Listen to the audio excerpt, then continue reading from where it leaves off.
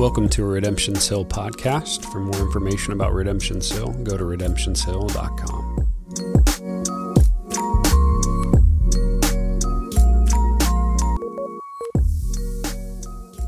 This morning, our message is one that I'm excited about. I feel like it's also one that maybe is one that we've probably heard quite a bit often, and even in the past few months. But it's where we are in the book of Nehemiah leads us to this conversation, a conversation about who we are in Christ and what that means for us, what the people of Christ are called to do.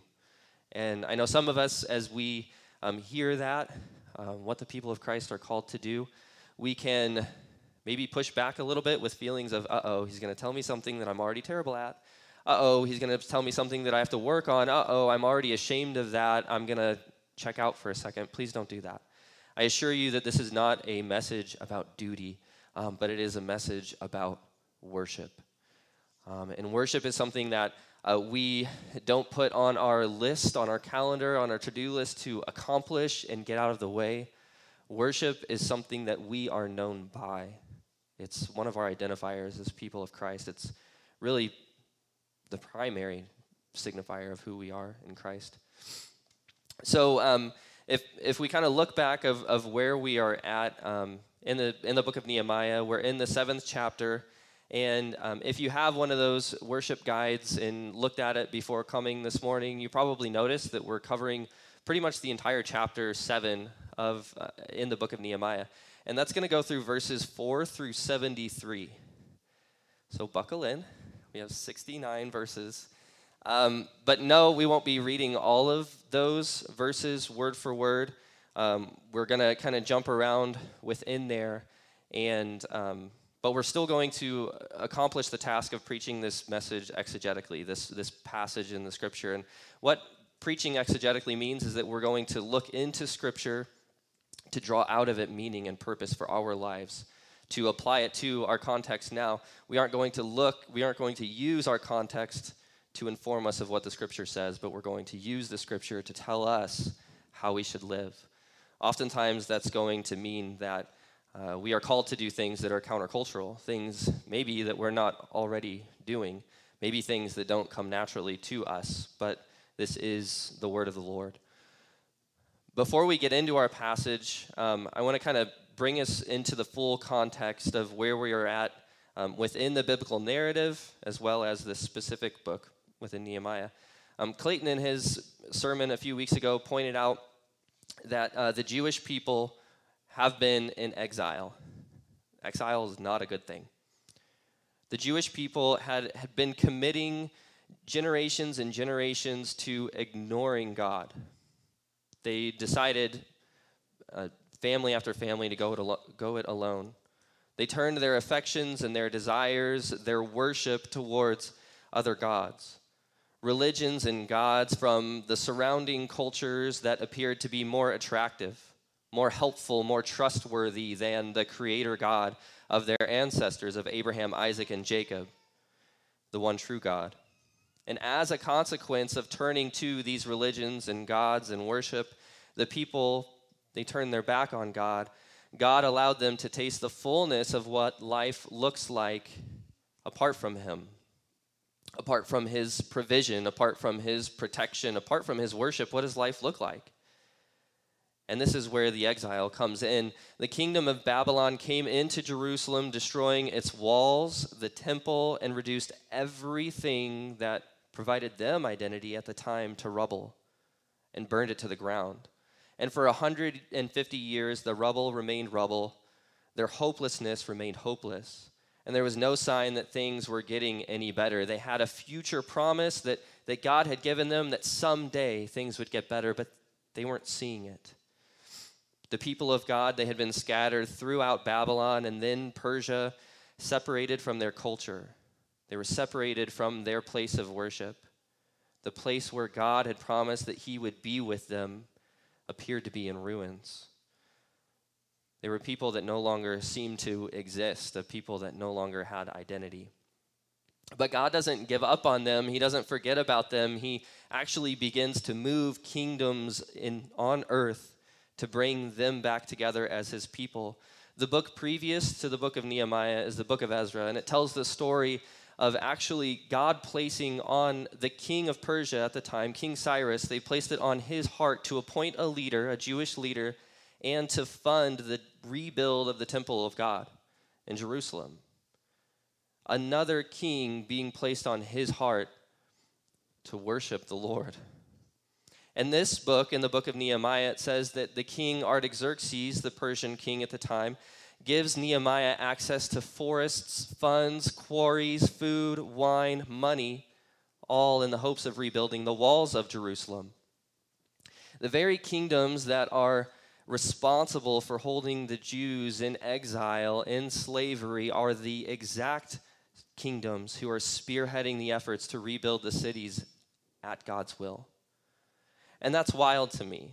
We can't even imagine what maybe China would do to rebuild or even identify their kingdoms that they've conquered, or sometimes even our culture to rebuild the cities that we've conquered. But yet that's what God has led the Middle East to do here for God's people. And through God's bidding, the temple has been completely rebuilt through the faithful efforts of Ezra. And the city walls, as Garrett shared with us last week, are finished.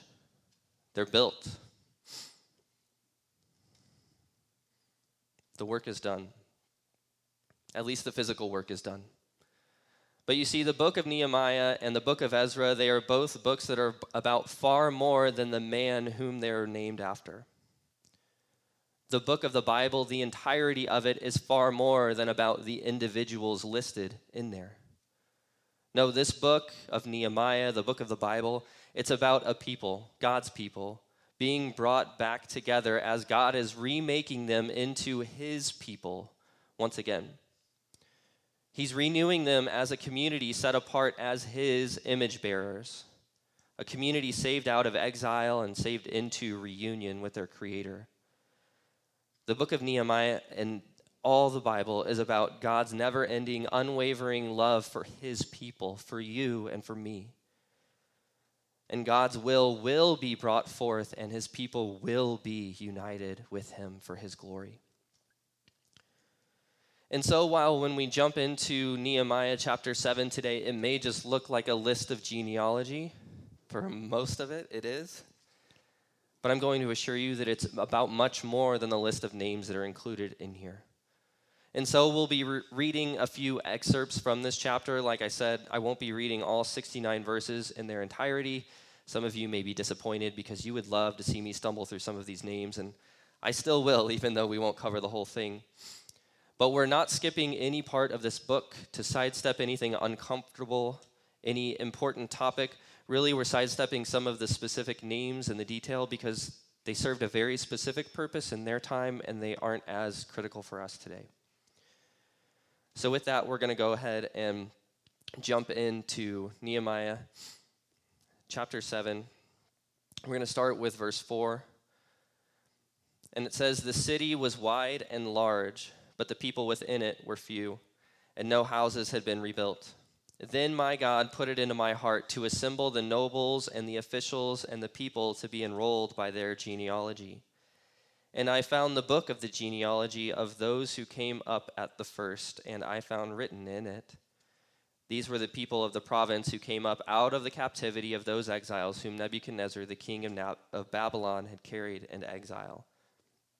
They returned to Jerusalem and Judah, each to his own. They came with Zerubbabel, Jeshua, Nehemiah, Azariah, Remiah, Nehemiah, Mordecai, Bilshan, Mispereth, Bigvai, Nehum, Bana, the number of these men of the people of Israel." And then it goes to list the families and how many people were in each family. We're going to skip down to verse 39. Up until then, it had just named their names and their families, but here we have a bit of a change in verse 39. It says, "The priests, the sons of Jediah, namely the house of Jeshua, 973. The sons of Emer, 1,052. The sons of Pashur, 1,247. The sons of Harim, 1,017. The Levites, the sons of Jeshua, namely of Kadmiel and the sons of Hodavah. Verse 44, the singers. Verse 46, the temple servants. Verse 57, the sons of Solomon's servants. So we're going to go ahead and jump into this. We'll read a little bit of the rest of it as we go forward.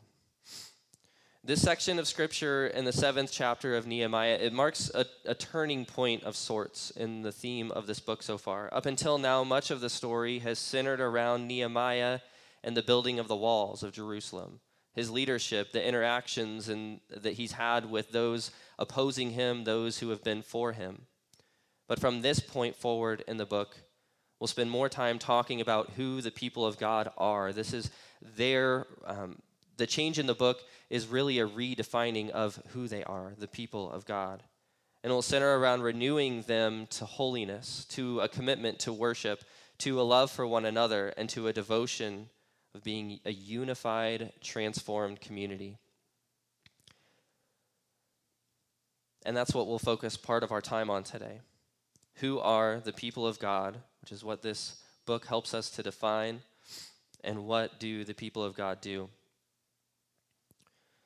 So as Nehemiah has taken the first steps to solidifying their identity as the people of God, re-identifying them as a culture and as a people, what does he first do?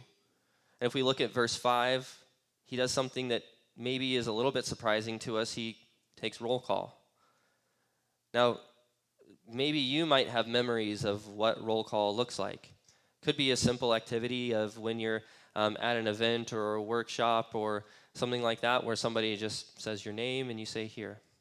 You might have another memory, maybe a little bit fonder, where it's you racing your best friend from the monkey bars to your teacher at recess so that you can be the line leader and be the one who provides the roll call. Or maybe it can be a little bit less proud, or maybe more proud for you, of when you signed the roll call using a snicker-inducing name like Bobby Fischer or Turd Ferguson in high school or college. Yeah, I said Turd Ferguson. I assure you, though, that this roll call conducted by Nehemiah was far more significant than those of our youth. It's a very significant roll call, and this specific call of the roll of the genealogies of God's people would help them define who the people of God were. God's goal and plan in rebuilding the temple and the walls in Jerusalem was to awaken the Jewish people to a sense of who they were. And God's plan for his people from the very beginning of time has been for his people to be in communion with him. Within the creation narrative, at the very beginning verses and opening passages of Scripture, we see that God's grand proclamation to the Godhead kicks off by this: let us make mankind in our image.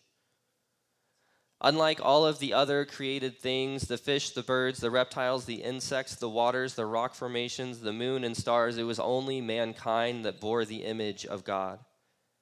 Humanity was created for that very purpose. We were created for that purpose, to reflect the Creator to the rest of creation. And it was this very plan that God had communicated to Abraham when he made the first covenant with him. God told Abraham in Genesis 12 that God would bless the family and descendants of Abraham, that with this blessing from God, this covenant community, Abraham's family would bless the world, the entirety of it. Abraham's family and descendants grew and became the Hebrew nation, the Jewish people, the people whose names we skipped over some of them, but they're included here in Nehemiah 7. A people who would carry the name and character of God and bless the world as they have been blessed. And this detail about Abraham and his descendants is one of the reasons in particular that this roll call was a necessary next step. After all, the people of God had been split up and scattered all over Asia. And it would have been a challenge to know who is actually a part of this called out, divinely blessed family.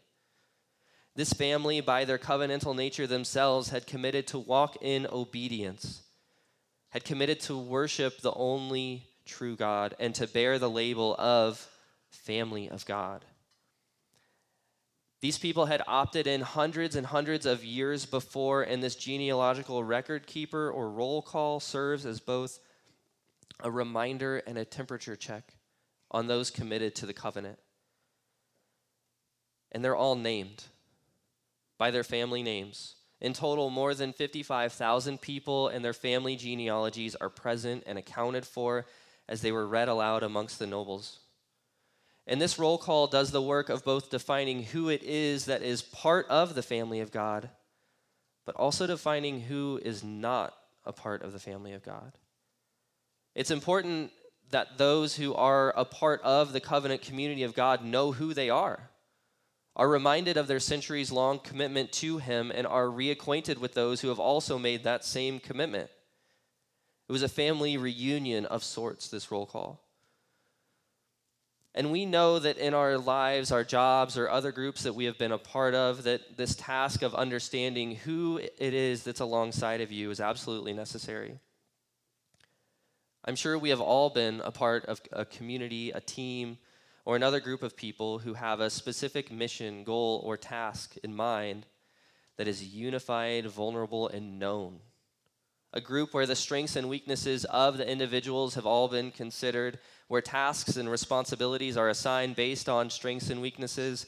A group that is appropriately resourced with the supplies, talents, and plan to accomplish the task.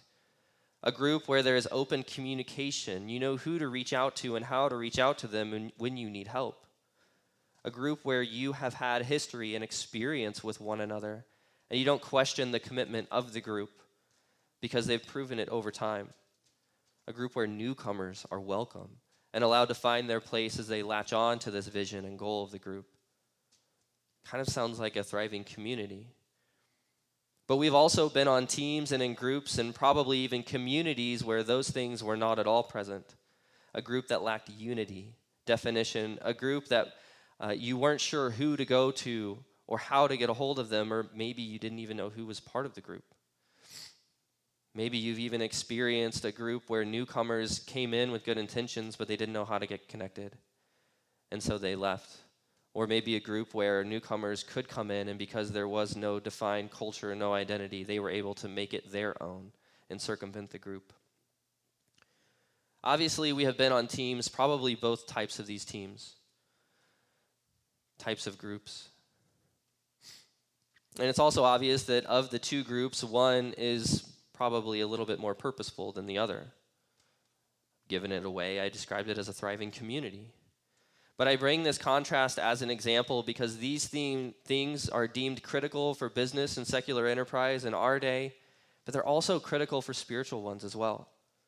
Ezra, Nehemiah, the nobles, and many Old Testament leaders knew long, long ago what our enterprising leaders know today. They know that they had to know who had bought in and who hadn't.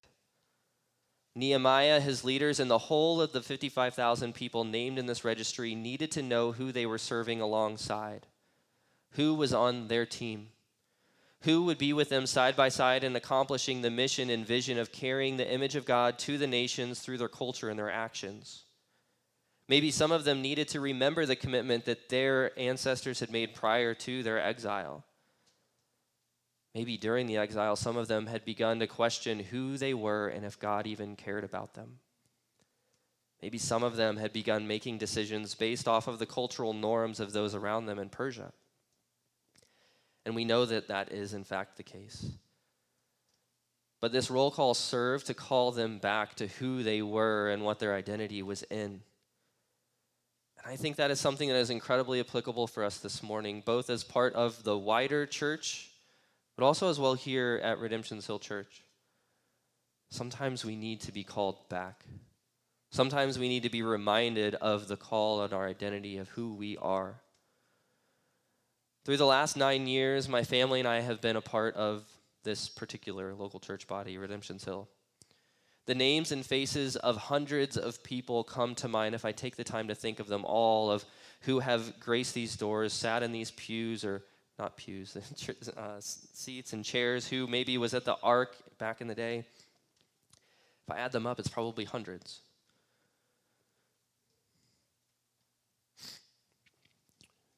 And the church The church of God is not just the name that we attach to it, but it's the people who make it up.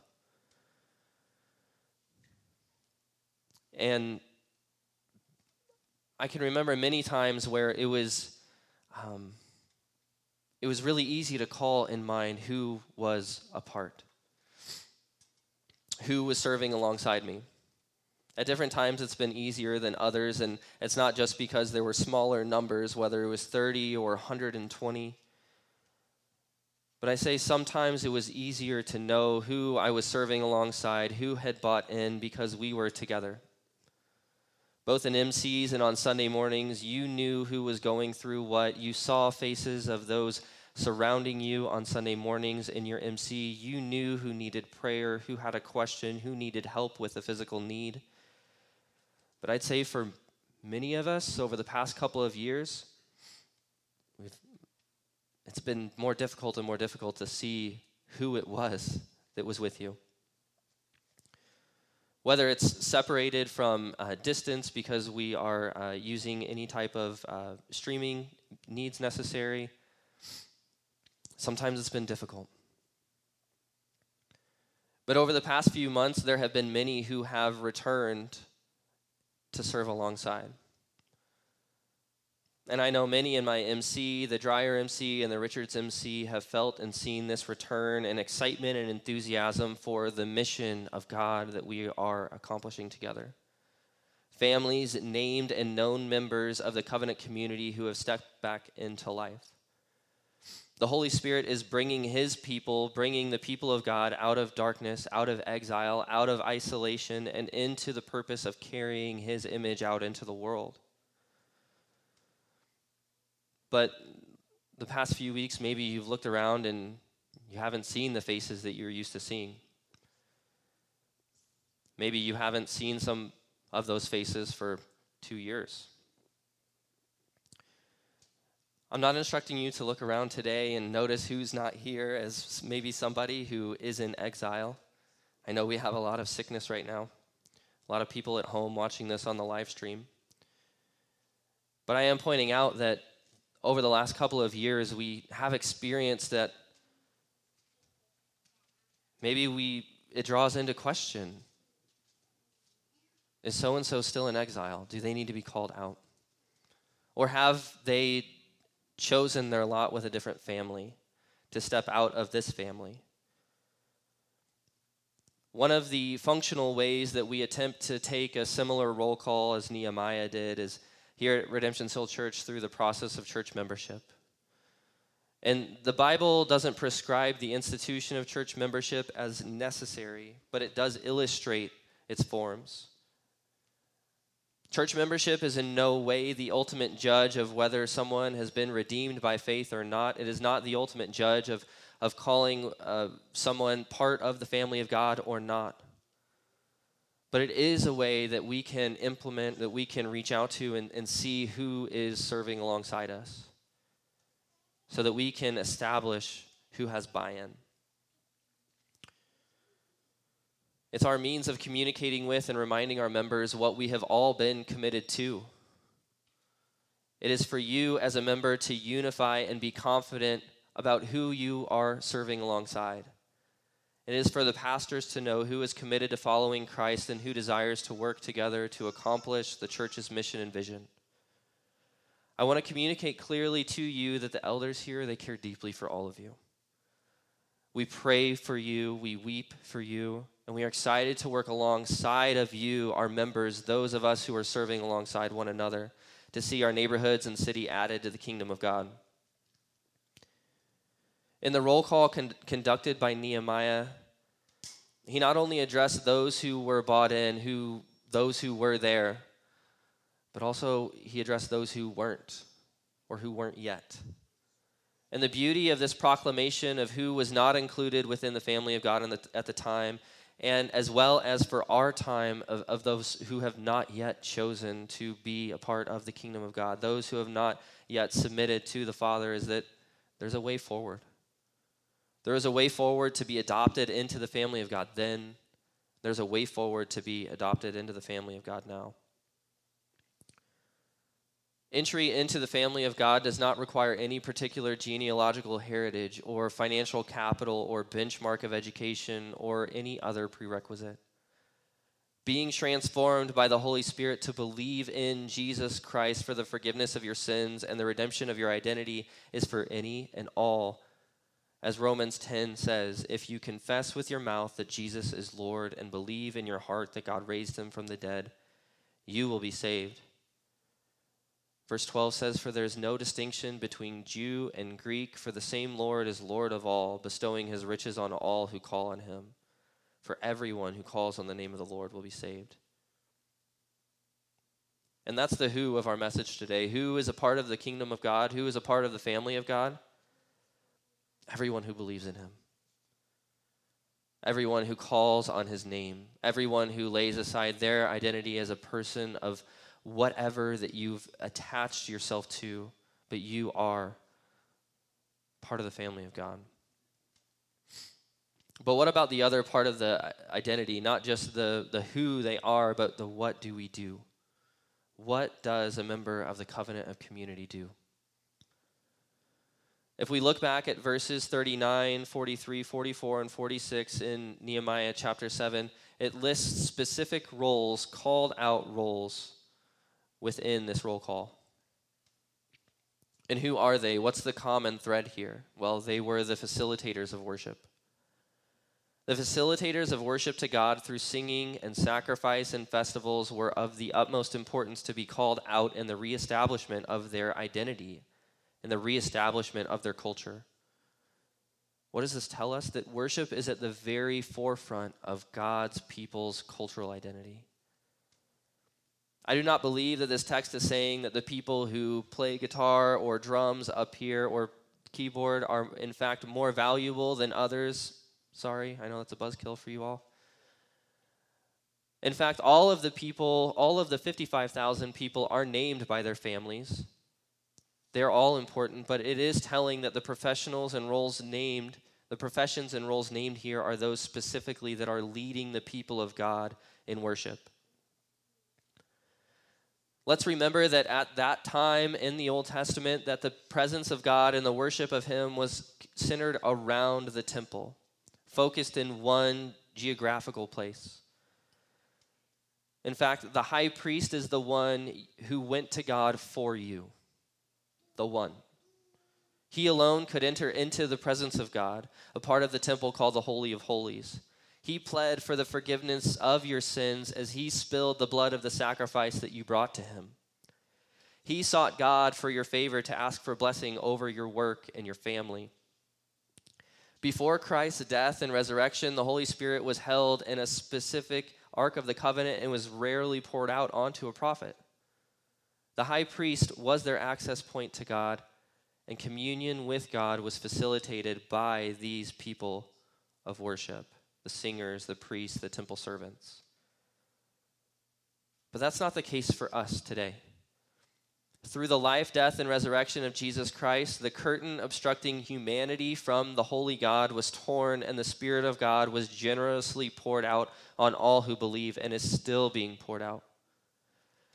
The risen Christ now stands as our high priest, who is the intermediary between us and God. The Lamb of God was the sacrifice for us so that blood no longer is required for us to sacrifice on the altar, because Jesus poured his blood out for you and for me, covering over all of our sin. Sin that we committed in mistake and on purpose, in the past and the present, and the sin that he knows we will willingly commit or mistakenly commit in the future. We no longer require a human intermediary for our worship. We no longer require special chants or words or speeches before God. We actually don't bring him anything except for our nothing. And in return for nothing, he gives us everything. And that's where our worship comes out of. Our worship comes out of a gratitude of who God is and what he has given us, in spite of our ability to provide nothing to him in return. Worship is the what do we do? We are to be a people of worship, a people who proclaim his goodness to him. And worship is the thing that asserts our identity as his. When we thank him for protecting us from different sicknesses, illnesses, or natural disasters, that's an act of worship. When we thank him for meeting our financial needs through promotion, the generosity of family or friend, or even government stimulus, that is worship. When we mourn our sin but accept his forgiveness freely given to us, that's an act of worship. When we attribute the growth in our hearts and lives, remembering that we have been more faithful, more zealous, or more encouraged today than we were 3 years ago, that is worship. That is the what of our message. That is the what of our identity today. Worship is what we do, and not just through the words of a talented artist who wrote it down for us, but also in your own words. Worship him. It is easy to prescribe 100 different things that could point us towards God, point our hearts towards him, new habits that we could pursue, old disciplines that we can renew, 10 steps to being a really, really, really good Christian. But if we have lost our worship to God, we have misplaced our identity as his. It's our defining characteristic. We must be a people who put on our proper identity. Why is worship important? Have you ever been able to truly, deeply care about something, but you never took the time to think about it? Have you ever been able to truly, deeply care about something, but you never considered it worth your time? I mean, that sounds silly and impossible, but sometimes that's the strategy we try to implement with our faith, right? You must think about him. You must approach him to care about him, to start to look like him. Friends, I have heard many of you say over the past month or so that God has been showing you that you had been placing your focus, your attention, your affection on a lot of different things. Things that have mostly terminated on you, things that were for you, things that built you up for you, things that caused you to lose sight of your identity, all things that you had misplaced your worship on. And I've been encouraged to hear your stories. Your MCs have been encouraged to hear your stories and your testimony of God working in your hearts. Keep sharing that as an act of worship. You have found that you had misplaced your identity. And finding that out is the work of the Holy Spirit. And you were never alone in having misplaced your identity in the first place. There are others here who have misplaced it to the point that maybe you've considered it lost. Not just misplaced, but lost. And friends, if you're feeling that, if you're feeling that maybe it's not your identity to put on in the first place, I would say questioning that is a gift from the Holy Spirit. A tug at your heart that something isn't quite right is a call for you to lean into that, lean into the Holy Spirit, lean into him, and ask God to help you that you don't understand why that is the case, but you know something is off. Friends, the enemy doesn't want you to feel that tug. It's called conviction. It's a good thing. But what the enemy does want you to feel is shame. He'd rather you hide the fact that this is even the case for you, that you're even struggling with your identity in Christ. He'd rather you cover that up and run away from it.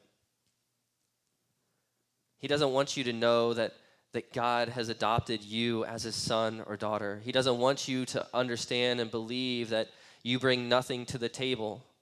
What he wants you to believe is that you have proven over and over again that you aren't worth his time.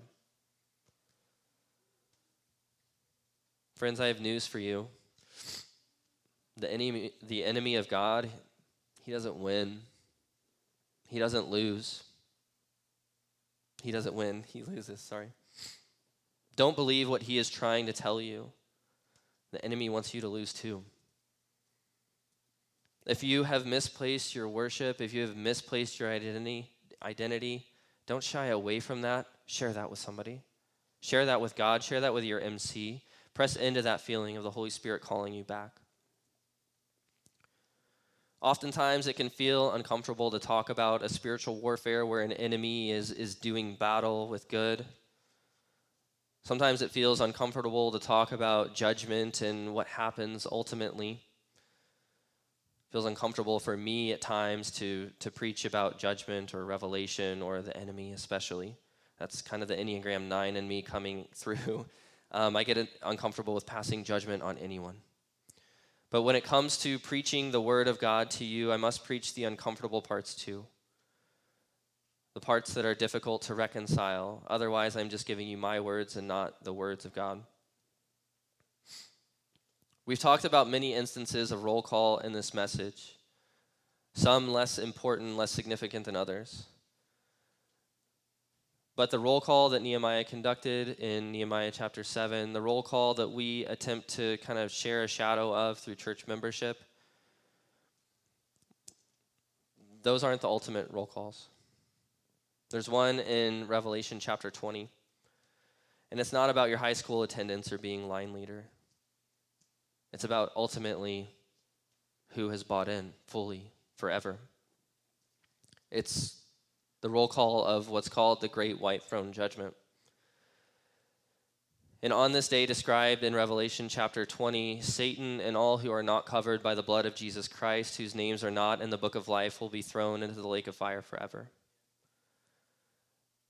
But all who are covered by the Lamb, they will be ushered into a new heaven and a new earth to live in the presence, directly in the presence of a holy God forever, for all of eternity, where there will be no sadness, there will be no pain or sickness, no imperfection, no unrighteousness, where there will be beauty beyond imagination, riches beyond calculation, and worship without ceasing. That's what we worship towards. If you have bought into Jesus Christ as your Savior, if you have bought into allowing Him to cover over your sins in His blood, if you have bought into this identity that He has placed on you, then you have an even greater worship to experience that is not limited by what we can do here today. Friends, I pray that you would seek God and worship Him.